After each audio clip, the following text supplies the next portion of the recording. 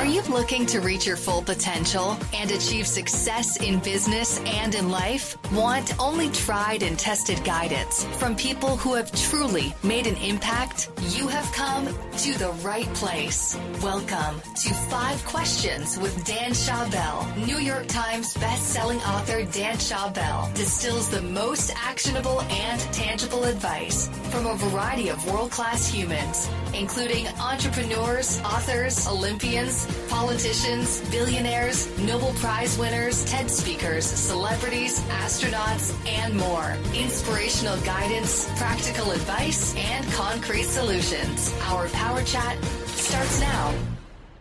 Welcome to the 92nd episode of the 5 Questions podcast. I'm your host, Dan Schawbel. My goal is to create the best advice from the world's smartest and most interesting people by asking them just 5 questions. My guest today is the CEO of Social Capital, chairman of Virgin Galactic, and the part owner of the Golden State Warriors, Chamath Palihapitiya. Born in Sri Lanka, Chamath immigrated to Canada at age 6, where he and his family lived on welfare. He worked part-time to help his family while attending the Lisgar Collegiate Institute. After graduating from the University of Waterloo, he worked as a derivatives trader before moving to California. Several years later, Chamath became the youngest vice president in AOL's history before joining the Mayfield Fund and then becoming a vice president at Facebook. He left Facebook to start Social Capital with successful investments in Slack, Box, and Yammer. Today, he's the chairman of Virgin Galactic, an investor in the Golden State Warriors, and has been regarded as the next Warren Buffett. After telling Chamath's story during my keynote speeches around the country, I was happy to speak to him personally for the very first time. In my keynote presentation, I talk about your story of going through an identity crisis where you realized that you were unhappy even though you had a lot of material possessions and accomplishments and wealth. Can you describe what you went through and discovered during your recovery and share the lessons you learned in the process?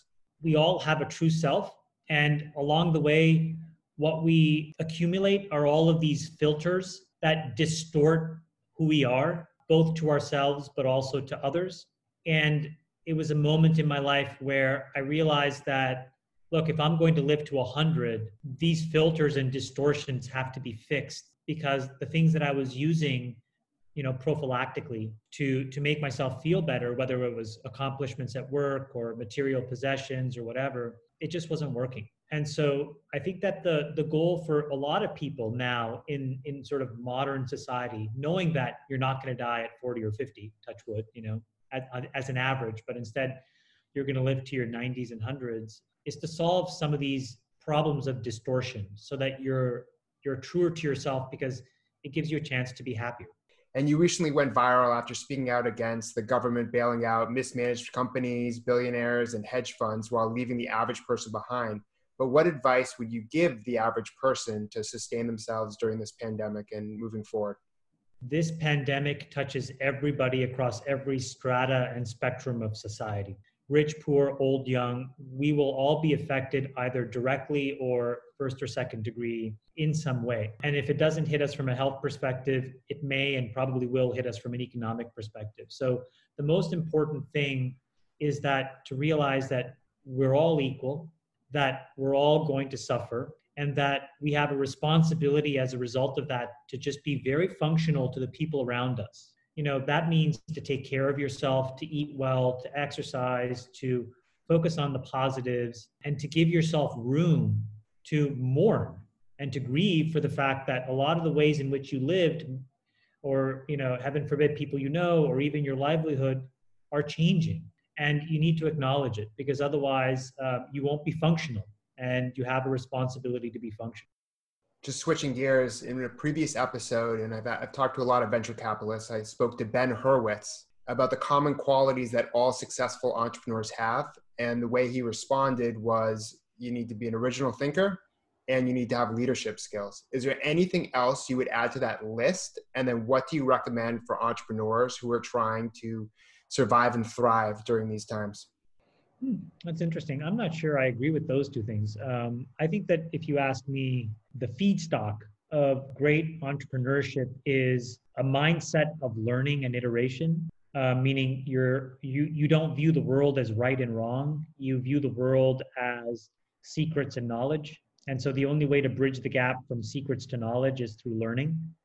And so you, as a result, build a very iterative approach to building your company where you can manage setbacks and they don't defeat you, and you can keep morale focused. And then the second thing that I've noticed that makes a great entrepreneur, quite honestly, is an extremely deep-seated insecurity. And that typically comes from, some kind of, for lack of a better word, injury or trauma when you're a young person, being rejected by somebody important in your life. And that insecurity is an enormous fire. And so when you take that insecurity and you apply a learning mindset, you give yourself an enormous amount of chances to be right and to find the right answer and to find product market fit. So that's what I would say.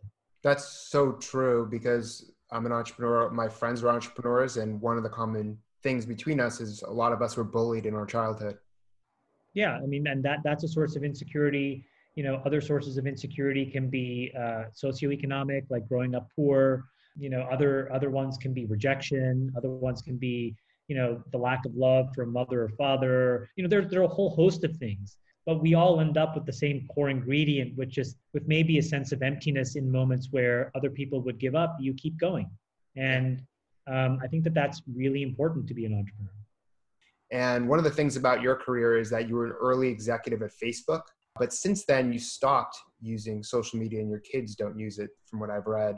How has that decision to keep social media out of your life helped your mental health and your relationships and happiness?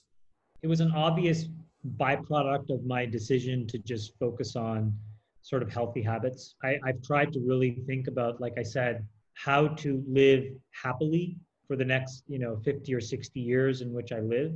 And I have to be physically fit. I have to be mentally fit. I have to be economically fit, socially fit. So what does all those things mean? Like, I want some good friends around me, that I want to have really deep, profound relationships with those friends as well as my family. I need to have enough money, but not, I don't need to sort of run after it. I want to have a good sense of my place in the world and not live with all this constant FOMO. It was in those decisions that not using social media is kind of like the same as not eating too much ice cream. In small doses, it's probably reasonable. And in too many doses, ice cream would make me fat, and I don't want that, and unhealthy. And social media in too many doses for me makes me, mentally lethargic and too focused on others and what their lives are. And I don't want that either.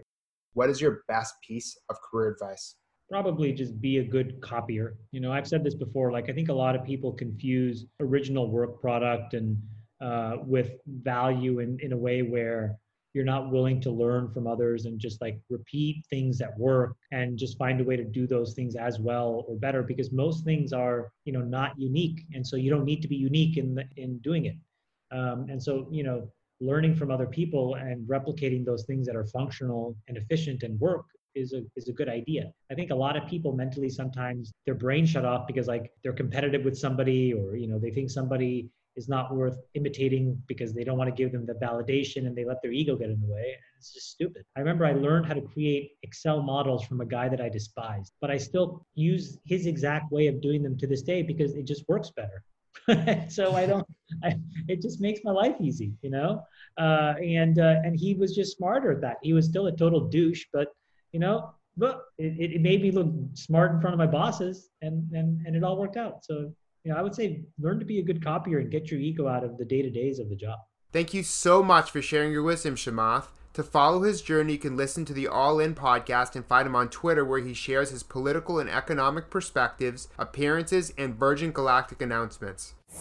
We hope you enjoyed today's show and the amazing advice our guest provided. Remember that you can only benefit from advice if you act on it. Before you do, we would appreciate your feedback in the form of a review.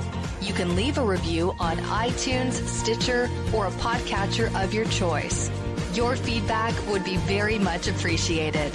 Head over to danshawbell.com/review now.